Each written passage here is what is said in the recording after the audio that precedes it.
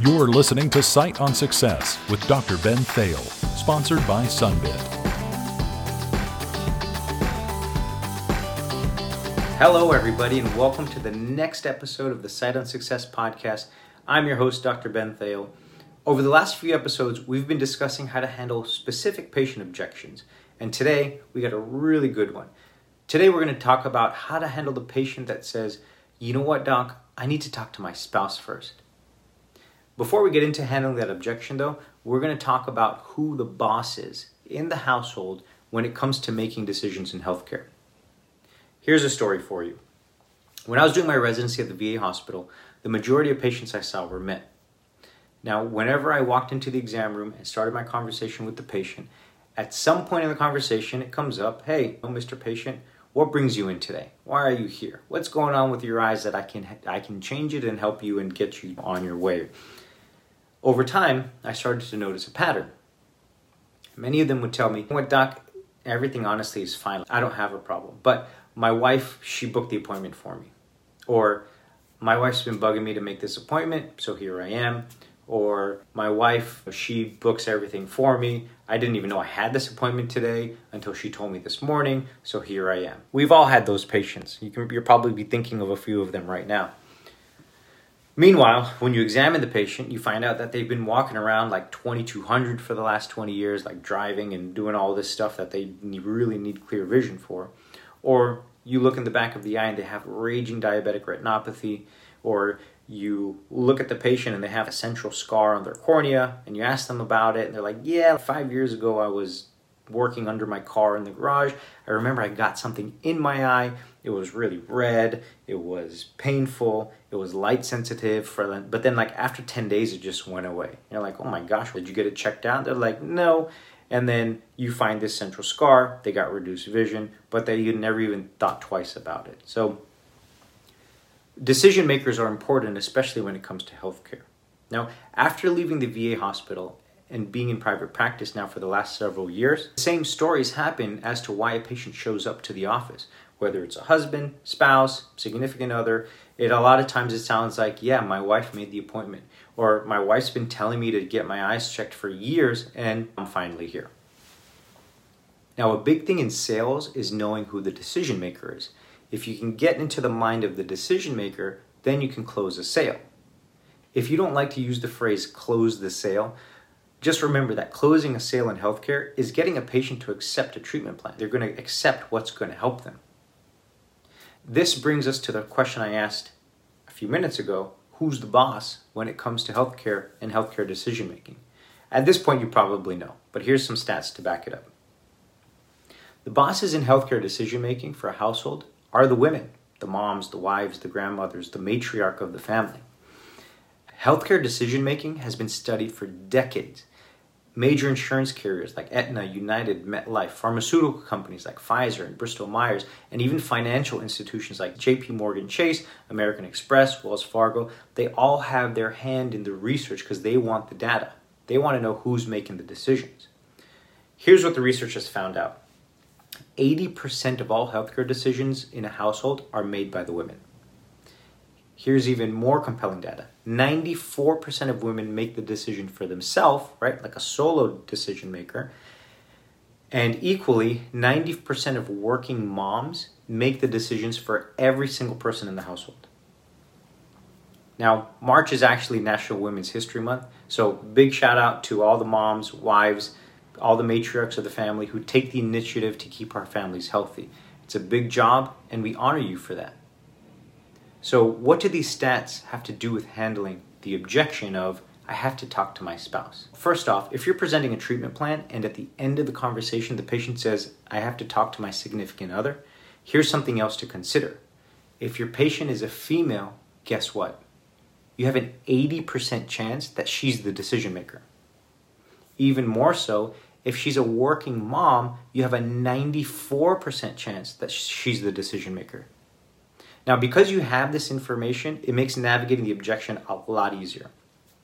So whether you have the decision maker in the chair or not, you already know the mind of the decision maker by knowing these statistics. This is a tool I use in the office to get treatment plan acceptance. See what I did there? I didn't say close the sale. I said treatment plan acceptance. Same thing. So you get the patient in the room, you did the exam, you finish your patient education, and the patient says, yeah, doc, I agree, but I have to talk to my spouse first. Here's the exact phrase that you should say right after you hear that. It goes like this. I agree. You should talk to your spouse first. But if your spouse is anything like mine, she always says yes when it comes to my health. Or she always says yes to things that are going to benefit me.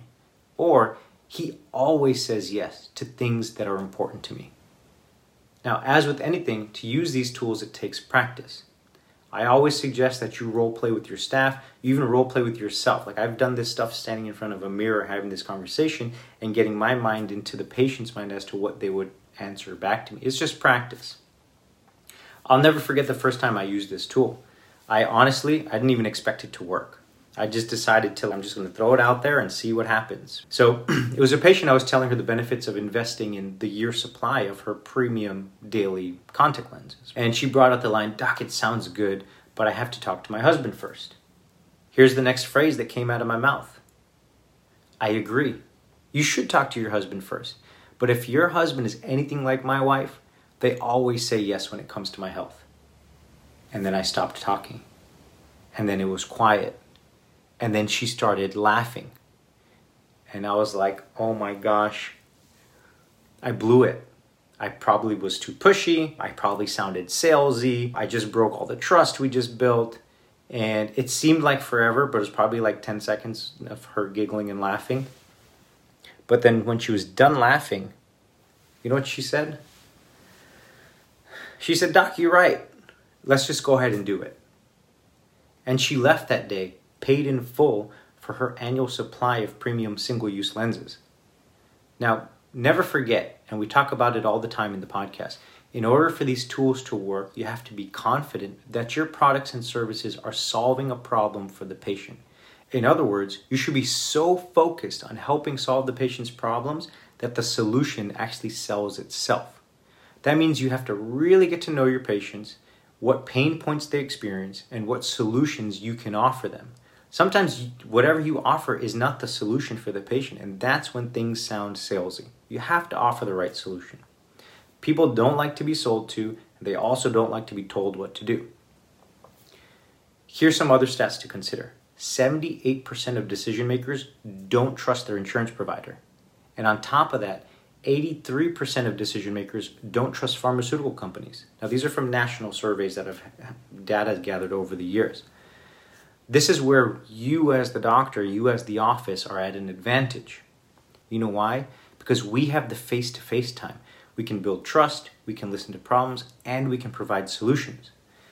With the right tools and the right intentions to handle the objections and get your patients the help they need, you'll find out it's a win-win for your business, and that's how you handle the objection of the patient who says, I have to talk to my spouse first.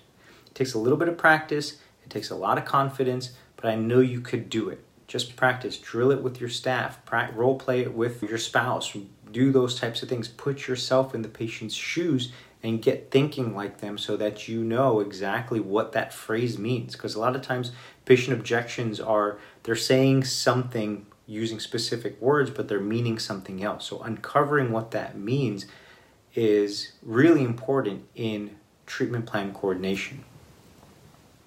That's all the time we have for today. As always, I want to thank the team over at Sunbit for producing this episode. They're really a great group of people. They offer payment solutions that'll benefit both you and your patients. I encourage you to check them out. And one more thing, if you're looking for a quick way to move your business in the right direction, I'm going to be hosting a 5-day challenge beginning on April 26th. It's going to be 5 days of 60-minute teaching on how to close more sales, make more money, and really just stop feeling burnt out. Because a lot of us feel that way a lot of times. If you go to odevolutionchallenge.com, you can get more information. You can sign up for free. Spaces are limited and they're actually filling up fast. So again, odevolutionchallenge.com. It's going to be an awesome 5 days. I look forward to seeing you in there, and I'll catch you on the next episode. This podcast is brought to you by Sunbit.